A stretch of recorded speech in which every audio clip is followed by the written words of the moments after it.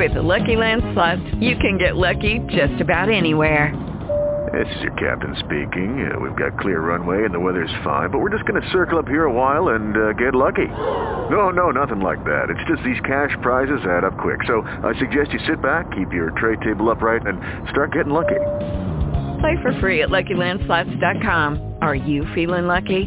No purchase necessary. Void where prohibited by law. 18 plus terms and conditions apply. See website for details. Blog Talk Radio.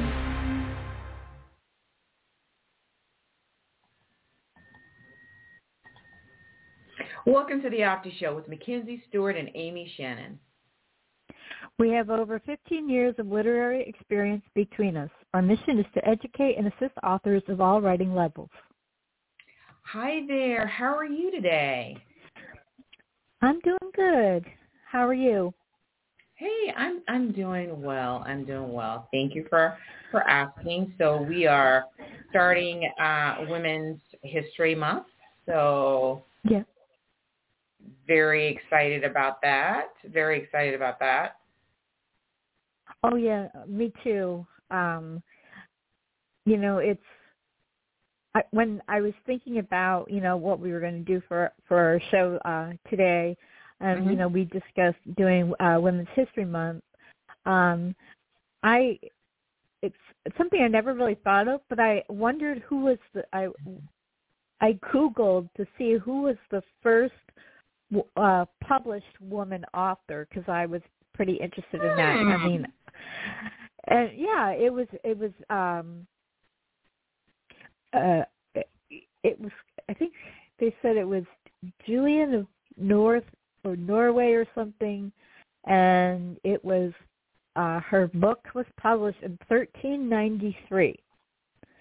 Wow. So I found that was really interesting, and actually I looked it up to see if it was available on Amazon, because it was called The Divine Romance or something like that, and I actually bought it for my Kindle for 99 cents. So I'm curious. It just made me think of like, I was looking at all the books on my shelves, and I have a lot of books that are, written by women. I mean, I read books from whoever wants to write one, it doesn't really matter, but I kind of have like, and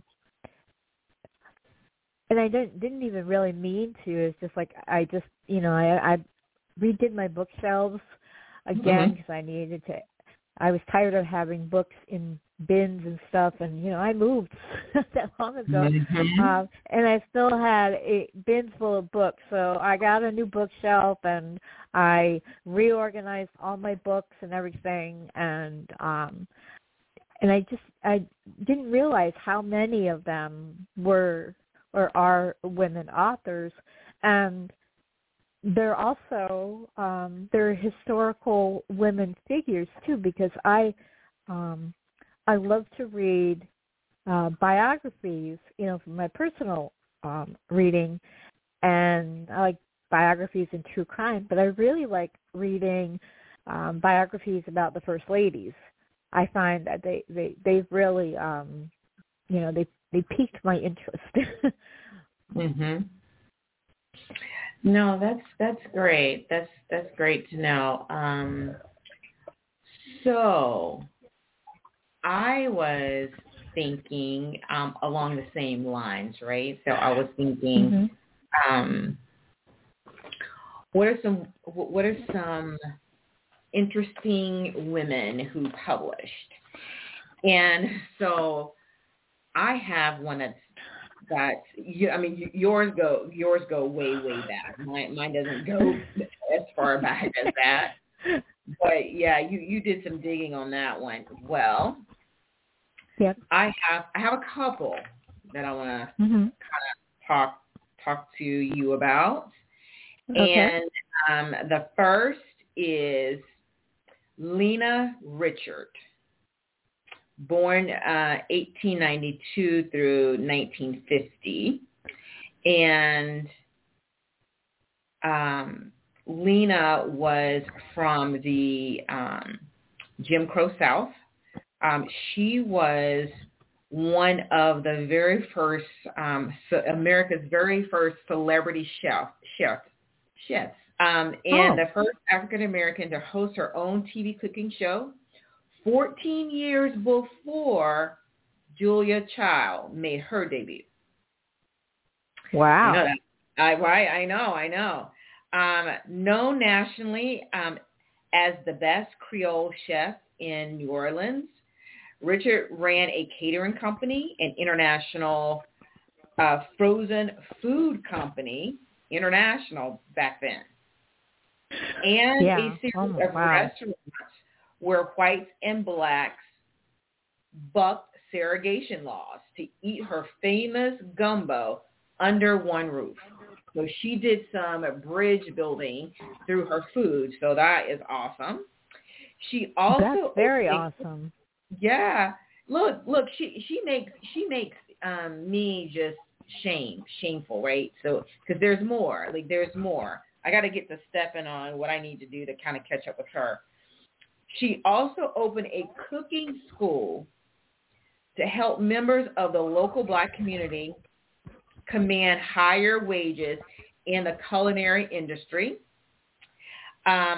Lena Richards' New Orleans Cookbook, which she published in 1939, was the first Creole cookbook written by a black author.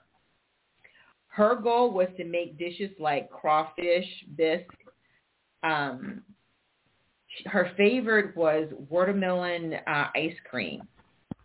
Ooh, that sounds good. Yeah, and she also, it was a sherbet. Yeah. Wow. The cookbook became so popular that Houghton Mifflin, they republished it internationally within a year. Wow. I know. In 1949, Richard starred in her own half-hour cooking show, which aired twice a week on her local station. And was it like a PBS station? You know what? I don't know. But I only wonder because I remember when I started watching cooking shows, the only place that you could really watch them was on PBS, a local PBS station. Mhm. Yeah, so I don't even remember cooking shows when I was growing up. Like I don't really I did remember Julia Child. I did remember her. I mean, when I was a kid, I wasn't, I played. I was a tomboy, and we loved being outside. We weren't sitting in front of the TV all the time. TV time was usually Saturday morning cartoons, and then, after dinner, we could watch a couple shows, and then we'd go to bed because we had to go to school. I started watching some cooking shows with my former father-in-law, well, my late father-in-law, and we used to watch them together. So some of the older ones, I know Julia Child, but I don't remember ever watching a cooking show that had the lead was an African American. Me either. This is what a remarkable woman. Right. For that day and age, for her to be able to sell her food internationally, that was huge, right? Because I hate saying this, but back then she has two strikes against her. One, she's a woman, and two, she was African American. Mm-hmm. So when you think about those times, and but publishing her cookbook in 1939, that was towards the end of the Depression. That I bet she really helped out her neighbors and stuff like that, during the Depression, and she probably was. It's interesting how she took her food. I watch a lot of cooking shows. I like watching, the Discovery streaming channel, and you get a variety of stuff. And it's always, I find it's so interesting because then I learn how to put like different flavors together, and try things that I've never tried before. One thing I never thought I would like, because I wasn't really big on cooked greens when I was little, but I can't get enough of collard greens. I like add them to everything. I do. I mean, that's my go-to green. So, and because they're hearty, and I cook them up, a little salt and peppers, and then a little bacon, and I put them on like a hot sandwich. Well, usually I eat wraps and stuff like that, but that's like that's my go-to green. I don't put lettuce. I cook up collard greens and put them on my sandwich. Oh, okay. So so since you said that, I was looking in Better Homes and Gardens. I'm gonna send you this. There's a recipe for collard greens. It kind of reminds you of cream spinach. This collard green recipe, but you cook it in coconut milk, and so I'm gonna send you that recipe. You might like it. We could definitely put it on our site, see if our viewers want to take a look at the recipe. So now let me tell you a game changer for your collard greens. Everybody is gonna be like, we want Amy's collard greens. So I'm gonna tell you. So put a little sugar in it. Really? Yeah. You just want to put a pinch of sugar in it. Yes. Yeah. I'll have to try that. Yes. And if you can, I used to use those, I've never used bacon, but I've used, ham pieces. But if you use like a smoked turkey leg, when you cook it, and you because you have to cook collard greens a long time, and so that smoked turkey leg cooks, and then you have a little of that turkey meat in there, but just a little bit of sugar. You will like, because collard greens are bitter.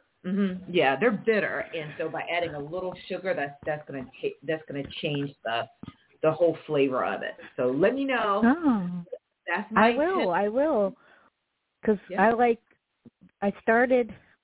was inspired by a local sub place.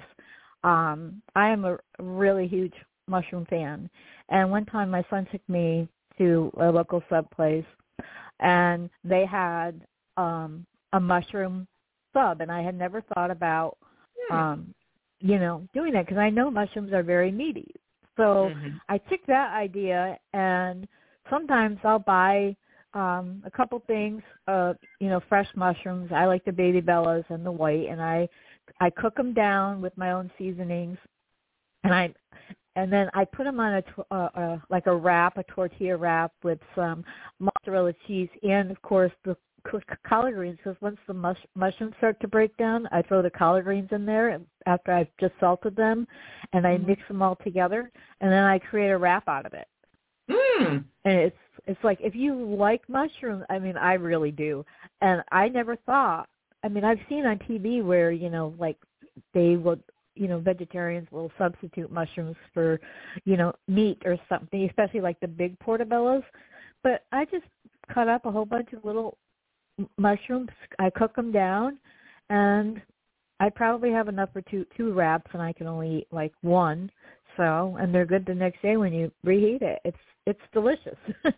And I love, like I said, I love collard greens on like my sandwiches and stuff like that, especially hot sandwiches. I'm really big on hot sandwiches. So but I started just throwing them right in with the mushrooms, because I add a little butter and Worcestershire sauce, and I cook it down, and it's delicious. And that's the cooking hour. Well, cookbooks they're books. I actually, a long time ago, when my kids were younger, I created a cookbook. It was just for like my kids, and when each of them turned 18, they got a copy of it. It's just stuff that, like, recipes I made up over the years, and things that I've tried and things like that. And, you know, so, like, even though I live with my son Louis and his fiance, when he turned, when we moved, he's like, well, when he turned 18, he's like, okay, where's my cookbook, Mom? You said I was going to have one. Oh. So, yeah, you know, family recipes and stuff that I just made up and they loved and growing up, and so I always like to cook, and I don't do it very often. Well, I make my own dinner, but a lot of times it's just something simple. Every once in a while I'll, you know, make something that's more than one pot. Yeah, no, that's great. Yeah, so that's the first 15 minutes of the cooking hour, right? So so I have another amazing person. Did you have anybody that you wanted to share before I get this other amazing person? No, I mean, I was thinking, and it's going to sound silly, but I really like the older shows, like from the 70s and 80s. So I buy a lot of, like, TV shows on DVD. And I've had Little House on the Prairie for, like, the longest time, and I just started watching it again. And I also have her books that she wrote, you know, and they're more towards children. But then my dad had bought me books about her life, you know, other people wrote, or she wrote for adults. And I remember when I bought the book set, because I used to have one when I was a kid, and then I don't know what happened to it, but then when my son Robert was in school and they had the Scholastic book clubs, and I saw that they had the whole set, and it was like $9.95 or something like that, so I bought it, and I've had it ever since. I've read them a few times, but I like the way she tells her stories, and I also like when you see a lot of the stories on the show, you know, they're made up, things didn't really happen, or you know, creative, you know, they added their own creativity and writing to the show. But when you read the books and you find out, like, what they go through, to me, it's amazing how the men, they loved their wives, they treated them as if they were frail, but yet most of the wives, they were out doing, like, extremely hard work. They had to, you know, they may have looked, you know, like the weaker sex, so to speak, and I'm using air quotes for weaker sex. But if you ever watched or thought about, you know, even imagine what, like, farmers' wives would do, you know, I mean, they were out plowing fields and cooking over hot stoves and, you know, taking care of the animals and things like that. And so I just I like to honor any farmer's wife. My great grandmother, she was a farmer's wife. My great grandfather, my grandmother who recently passed, her parents, they had a very successful farm. And my grandfather, he worked the farm, and he also worked for General Electric.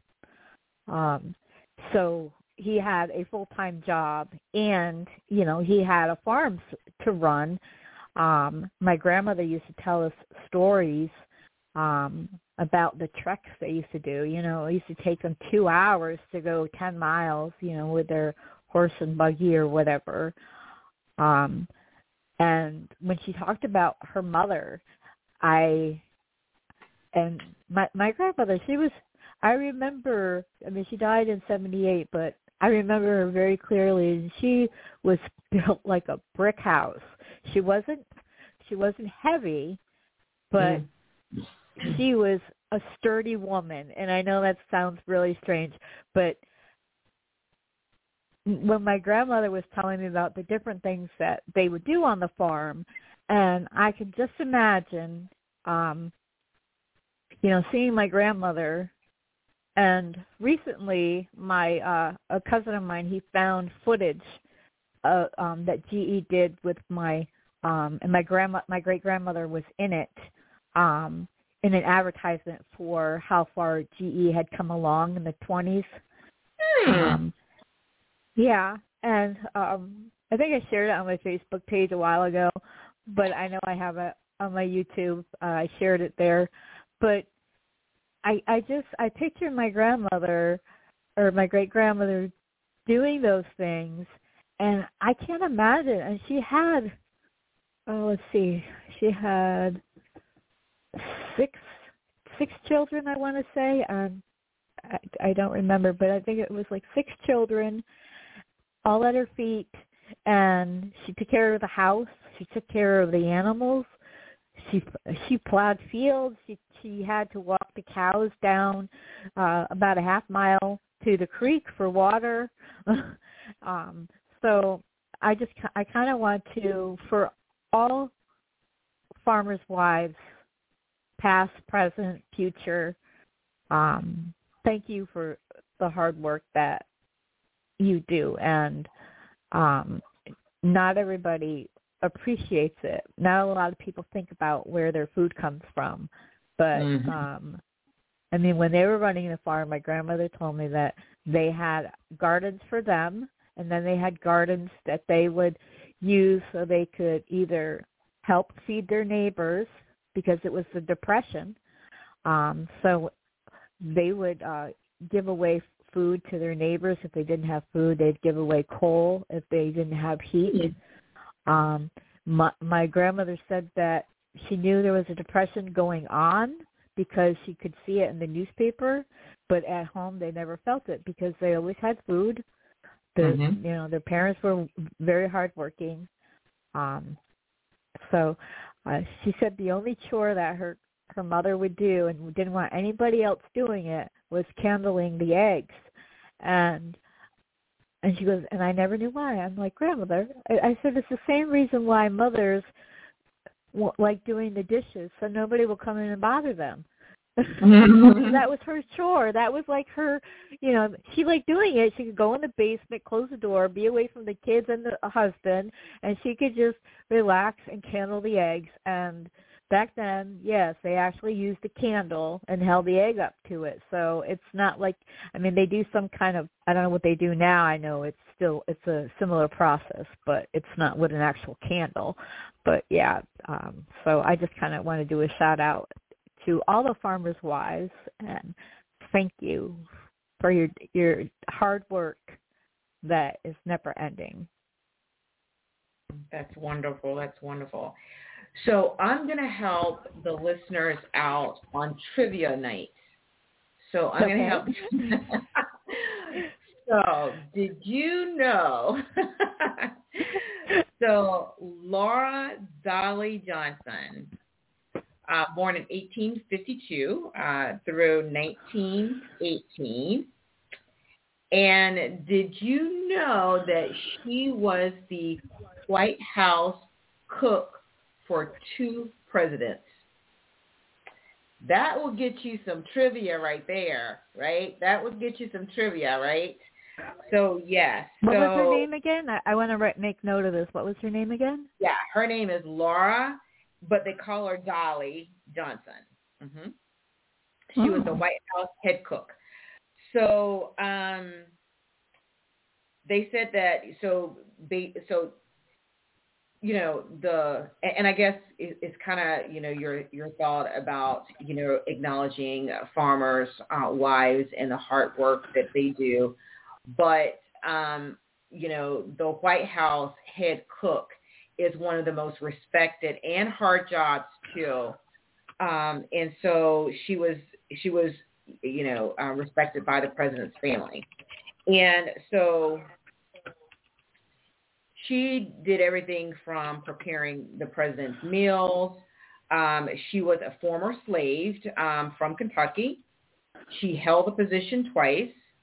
In 1889, President Benjamin Harrison hired Johnson after firing his French chef. He wanted more hearty food. He didn't want that French food. He wanted hearty bluegrass cooking. That's what they call bluegrass cooking. And yes. And so it was amazing for her to have that type of job in the first place. And but it definitely took her a while to, you know, take the actual job. So her first meal when she first arrived at the White House, she cooked. So here's some other trivia, right? It was Blue Point oysters, turkey, cranberry jelly, mince pie, plum pudding. So she had to leave 7 months after she started this particular job to help take care of her daughter, but she came back. So President Grover Cleveland, during his second term, he wanted her back. So she came back. She worked for a year. Grover fired her, and then he wanted her back, but she refused to come back. And so she took a stand and did not go back. And when she did go back home, back to Kentucky, she was the first Black woman to own a business on Lexington's Main Street. She opened a catering and a number of restaurants, including one that was named the White House Cafe. And, you know, she definitely did her thing, right? She was a trailblazer during her time and, you know, really inspired others in the field of culinary as a career. So that is Laura Dolly Johnson. So our hat goes off to her. Oh, definitely. You know, I always found what was interesting is that, you know, there used to be the mindset that a woman's place was in the kitchen, but only in the kitchen of her home, not like a chef, you know. And even now, like men and women chefs that I like and stuff like that, but that even now they say that it's still, you know, they may have these up and coming women chefs and, but it's still majority male, which I always found was so interesting. It's like, oh, they're good enough to cook your dinner when you get home, but they're not good enough for you to go to a restaurant and pay for it. So definitely, when you have the resume and it says, oh, I was a White House chef, there you go. Yeah, absolutely. So I have another one. Okay. I have another trailblazer, but I want to see if you had one that you wanted to share before I dive right in. You know, I was thinking about Maya Angelou, and I have a you know, her poetry, and it's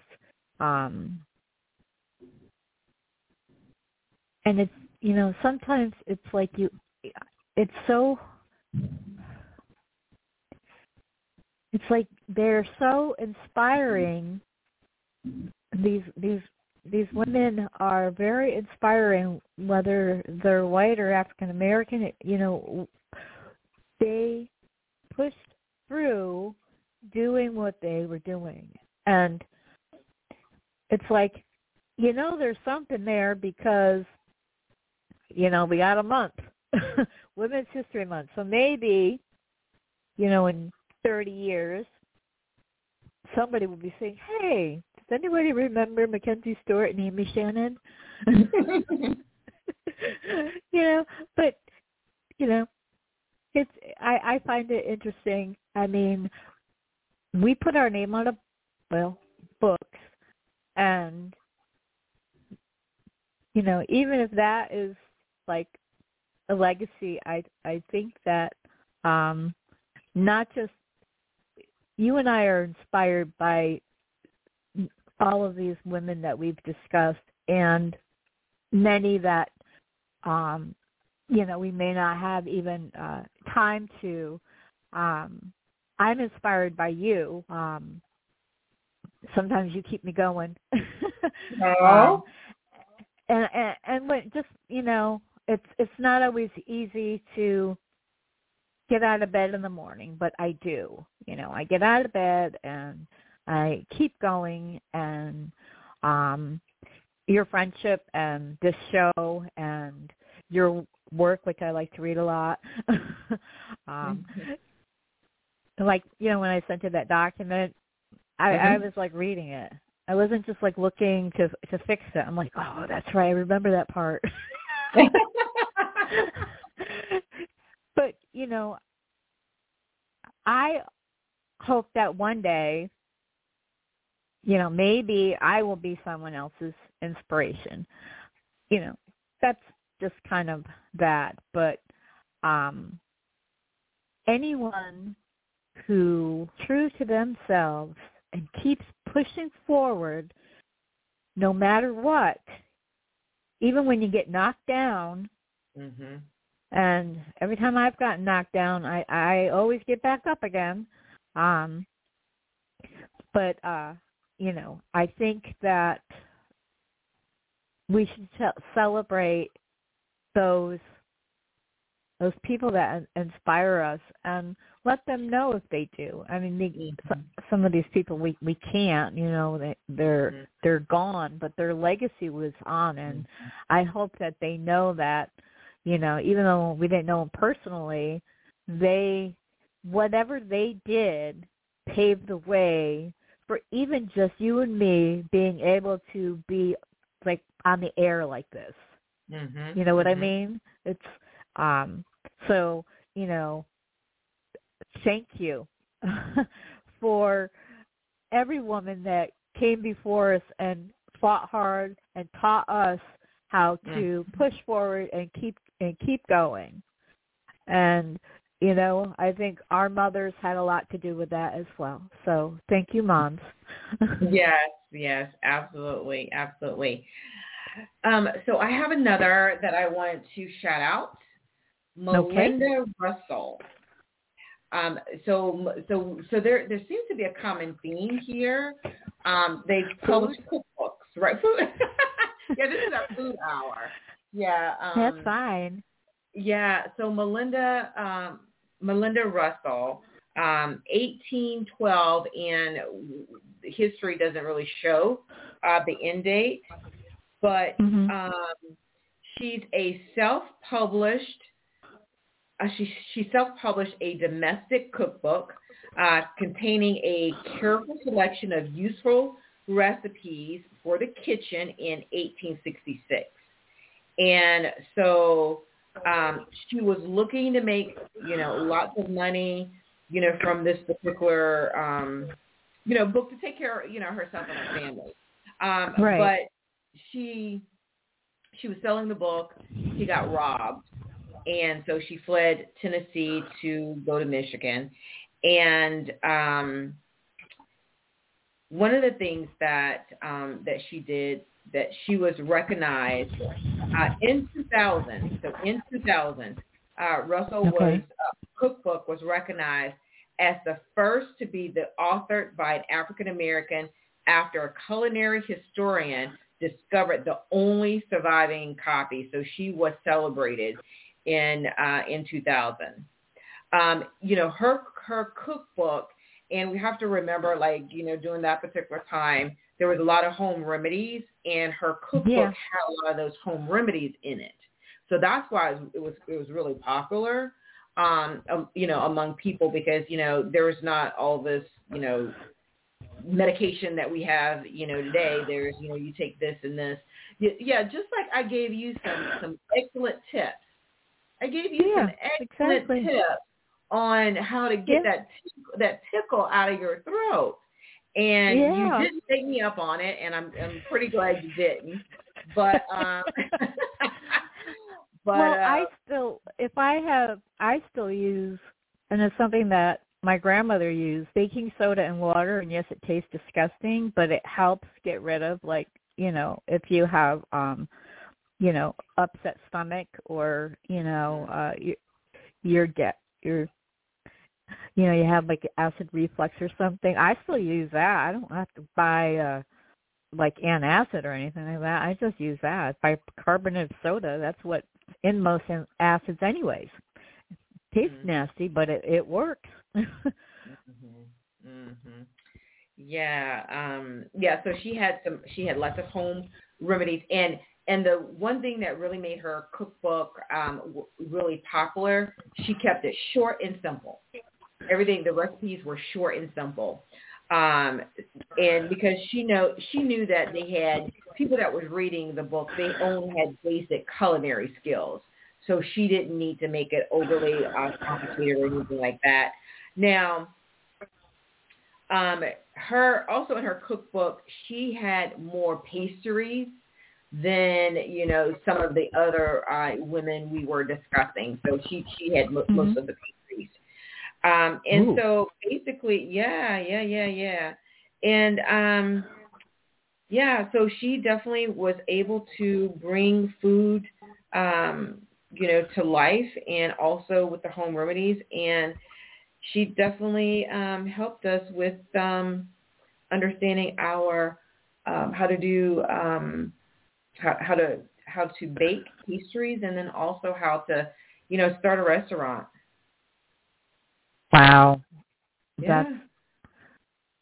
And I mean, it's wonderful that this historian discovered this in 2000, but in a way it's also sad that this information wasn't known for so long.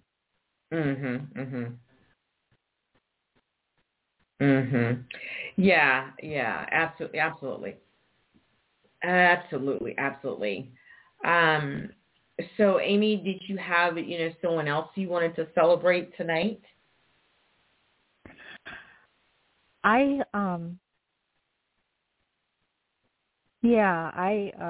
recently, several months ago, I read Anne Frank's diary, and I had never read it before. And when she wrote in her diary, she wasn't thinking someone else is going to read this. And her father was the only survivor of the Frank family, and he insisted.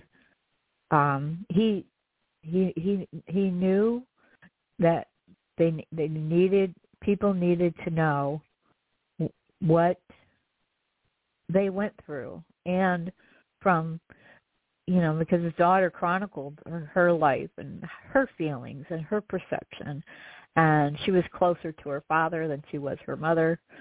But in the end, only he survived, and he fought to get her diary published so people would know the truth. And I know a lot of people, when they think of that time in history, sometimes that, Anne Frank's name comes up But she was a child whose words, it made them realize the truth, and it also angered the Germans. And it was one of the most burned book in the soon after it was published. I think it was sometime in the 1940s when it went to press. It was and it was mainly burned in Germany towns. Mm-hmm. So I'd like to. She didn't live a full life. She lived a hard life. Mm-hmm. But her words made an impact. So.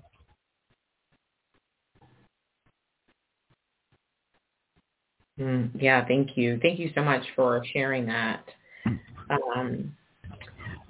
So I have another person I would like to give a shout out to, and I'm still on my theme of food. That's okay. Yeah, I'm still on my theme of food. I want to celebrate Georgia Gilmore, 1920 through 1990. And Georgia Gilmore was a cook, a midwife, and a mother of 6 living in Montgomery, Alabama. And she was known for making the best pork chops in town. So she was the person that you go to, the best pork chops in town. And this particular asset, the pork chops, this particular asset made her well known during the bus boycott in Alabama. The bus boycott, in 1955. So as the boycott took place, it took off, Gilmore started selling fried chicken sandwiches to protesters and at organizing meetings. They were donating their profits to her movement. Soon she was able to create a community of women who were cooking and also selling dinners, cakes all over, and pies all over town. They turned their food as a tool to resistance during the 381-day boycott, because many of them feared losing their job if their employers found out. Gilmore kept their identities a secret, and she named the clandestine, way of, the money coming in, Club Nowhere, right? So people want to know where are you getting this money to do it? Oh, it came from nowhere. Hey, that works. Yeah, that was her response. So they call it the Club from Nowhere. But I thought that was really cute. So also, she actually ended up losing her job after testifying on behalf of Dr. Martin Luther King Jr. and 89 other protesters who'd been arrested. Afterward, King encouraged her to open a restaurant inside her home, and he helped her pay for the equipment. Wow. It soon became a gathering place for civil rights activists and all races to strategize and feast on Gilmore's stuffed pork chops. And that was one of MLK's favorite dishes that she cooked. Wow. Also cooked fried chicken, fish, your favorite collard greens, and pound cake. In a full circle movement, Gilmore's civil rights journey ended in the kitchen where it began. She died in 1990 while cooking for the 25th anniversary of the 1965 March to Selma to Montgomery. The chicken and macaroni and cheese she made were later saved for her mourners. And I think that she probably would have approved on that. So, yeah. So she died while she was cooking in her kitchen. Wow. Yeah. Well, she died the way she lived. So, I mean, that's all that anyone really wants. So, well, my hat, oh, man. It makes me want to say, okay, where's those stuffed pork chops? What's that recipe? Oh, I know, right? I haven't had a good pork chop in a very long time because I don't do as much cooking as I used to. But I mean, that just sounds delicious. And I know stuffed pork chops, because they're thick and they're hard to cook, and pork chops themselves are not that, there's a very fine line between moist and dry when it comes to pork chops. Yep, you're right. You're right about that. It is a very thin line. You're right about that. Yeah. Yep. And I'm thinking that the stuffing part makes it a little bit more moist, right? So if you do cook it a little too much, then the stuffing will help keep it moist. So yeah, I always like mine with applesauce too. It's just those things.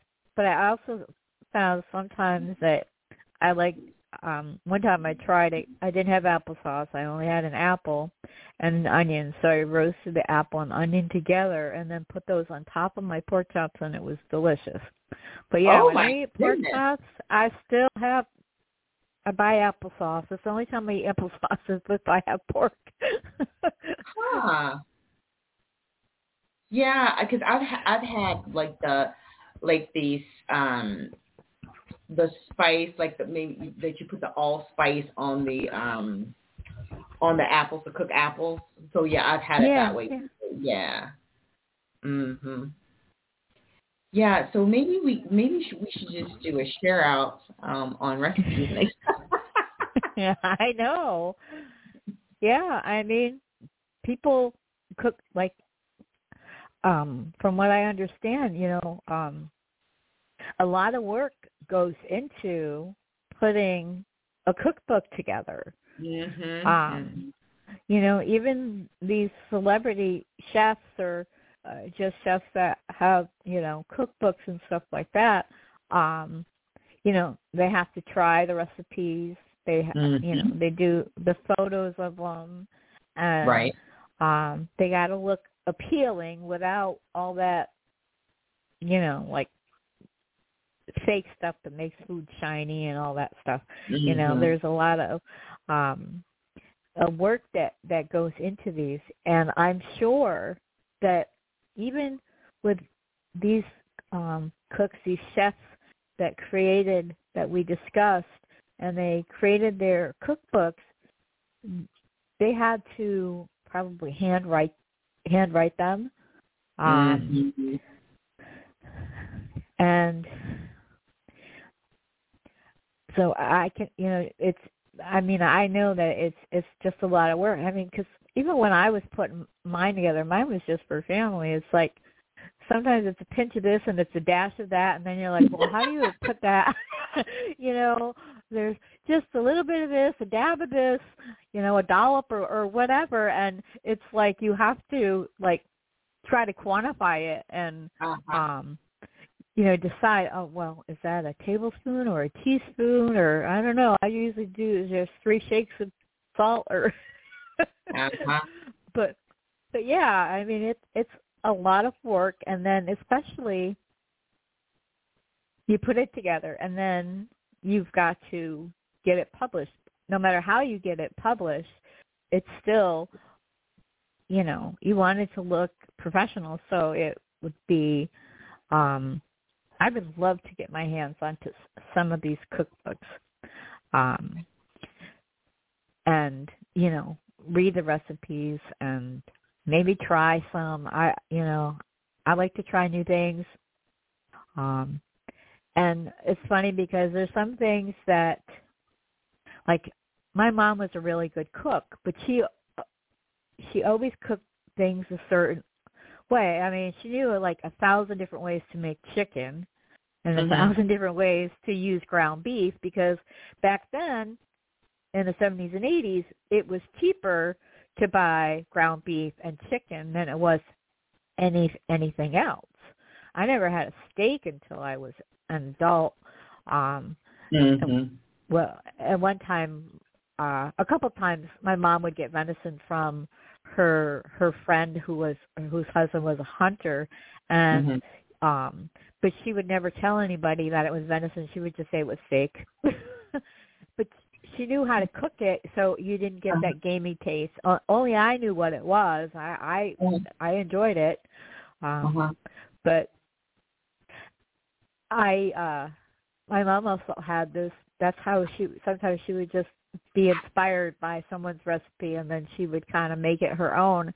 And I didn't know what happened to it. And then one time I found it on Amazon. It was, it was copyrighted 1972, but I have a copy of it. And it's really interesting to see, because my mom used to make this applesauce cake, and it was so delicious. And it took me years of trial and error, because she didn't write the recipe down, to be able to make that particular recipe and different seasonings and stuff like that. And then finally, once I think, oh yeah, I've got it, except it's missing my mom's love, but I know it's in there. Then I discover this cookbook. I found it, and then I found the recipe that was in there that inspired my mom's recipe, and it was very, very similar to what I came up with. But, it was like trial and error, like, oh, I don't know, this doesn't taste too much, but, now I have it, so. So I have a tip for you. Okay. So if you want to, so you know how, so even if you do a box cake, if you could substitute the oil for applesauce, and your cake will come out moist. It will come out moist. Yeah, I've heard that. I substituted eggs with mayonnaise before, and one thing that I used to do, especially with box cake, is instead of just whipping the eggs in there, I used to whip the egg whites separately, and then your cake becomes much more light and fluffy when you fold in those egg whites. So I've also made a lot of baking mistakes, and one time I didn't realize it wasn't. I made this chocolate cake for my kids, and I tried to frost it, and it wasn't cool enough, so it ended up looking like gravel. So I made it with frosting. I made it in the shape of volcano, and I said, "Here's your volcano cake." It would be just like you would make a cake pop now. I mixed it in with the frosting, and then I always, even if I use regular store-bought frosting, I always mix it with cream cheese before I frost the cake, because that will get rid of that extra it's too sweet kind of stuff. And sometimes I just melt it down and melt down the frosting and just pour it over the cake, or dip the cupcakes right into it. Makes it a lot easier. No, those are some good tips. Wow. I mean, we should just have a cooking show, because this whole thing turned into how to cook. So when you think about it, food is one of those things that brings people together. Whether it's, I mean, when I was a kid, we all sat down at the table at the same time and had family dinners. That's just how it was. And I tried to do that with my kids. Even if we didn't have a kitchen table and we ate in the living room together, now me and my son William, we have our own tradition, but I always tell Lewis and Freezer, I'm like, let me know when you guys have a night off together, and then they love my baked macaroni and cheese, so I'll make that for them. Then we all sit down at the table together. Or sometimes we just order Chinese or whatever. At least once a month, we try to the four of us sit down together. But it's every night. It's me and William. We sit down, we eat together. Sometimes we watch some shows or we watch a movie, and that's our evening. And he said that it was his idea, and it's a way to. It's something that he'll never forget. Even in 50 years when I'm dead, he'll still remember. Our meals together, and we don't take each other for granted. We learned that a long time ago. I mean, whenever one of us leaves the house, we always hug and we say, "I love you." And when they come home, I always ask them how their day was. Lewis just rolls his eyes and says, "Fine, Mom."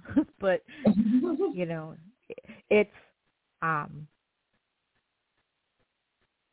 but yeah, like I know I just kind of went off on track, but it's always like food that it brings people together, whether you're cooking together or you're eating together or maybe both, or if you think about family reunions or outside gatherings, you've got grills and people bringing different types of salads and all of that kind of thing, bringing people together. And this has been happening probably since the dawn of time. I mean, think of it. The most famous food was the forbidden fruit, and it was still food.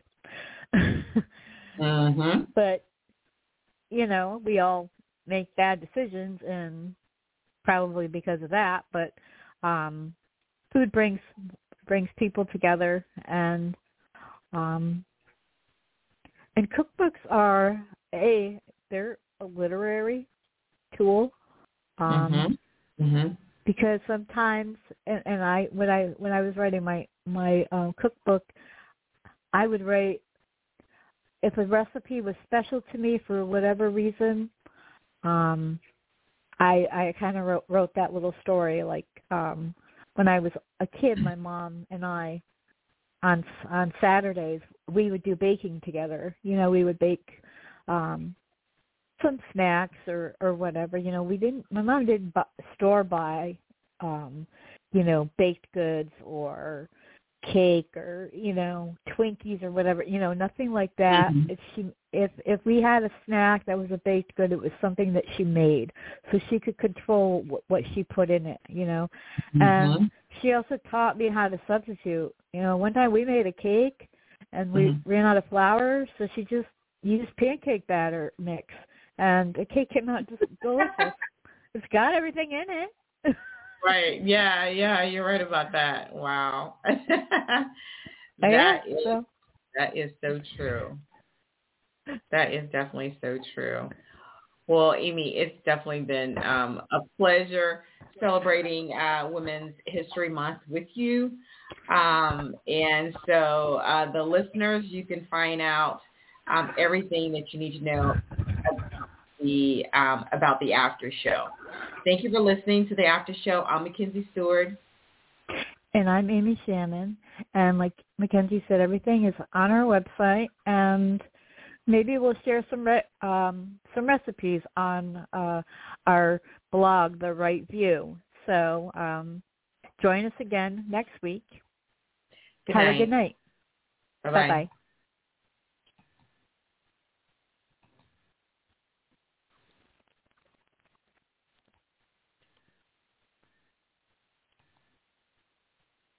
Judy was boring. Hello. Then Judy discovered ChumbaCasino.com. It's my little escape. Now Judy's the life of the party. Oh, baby, mama's bringing home the bacon. Whoa, take it easy, Judy. The Chumba life is for everybody. So go to ChumbaCasino.com and play over 100 casino-style games. Join today and play for free for your chance to redeem some serious prizes. ChumbaCasino.com. No purchase necessary. Void where prohibited by law. 18 plus terms and conditions apply. See website for details.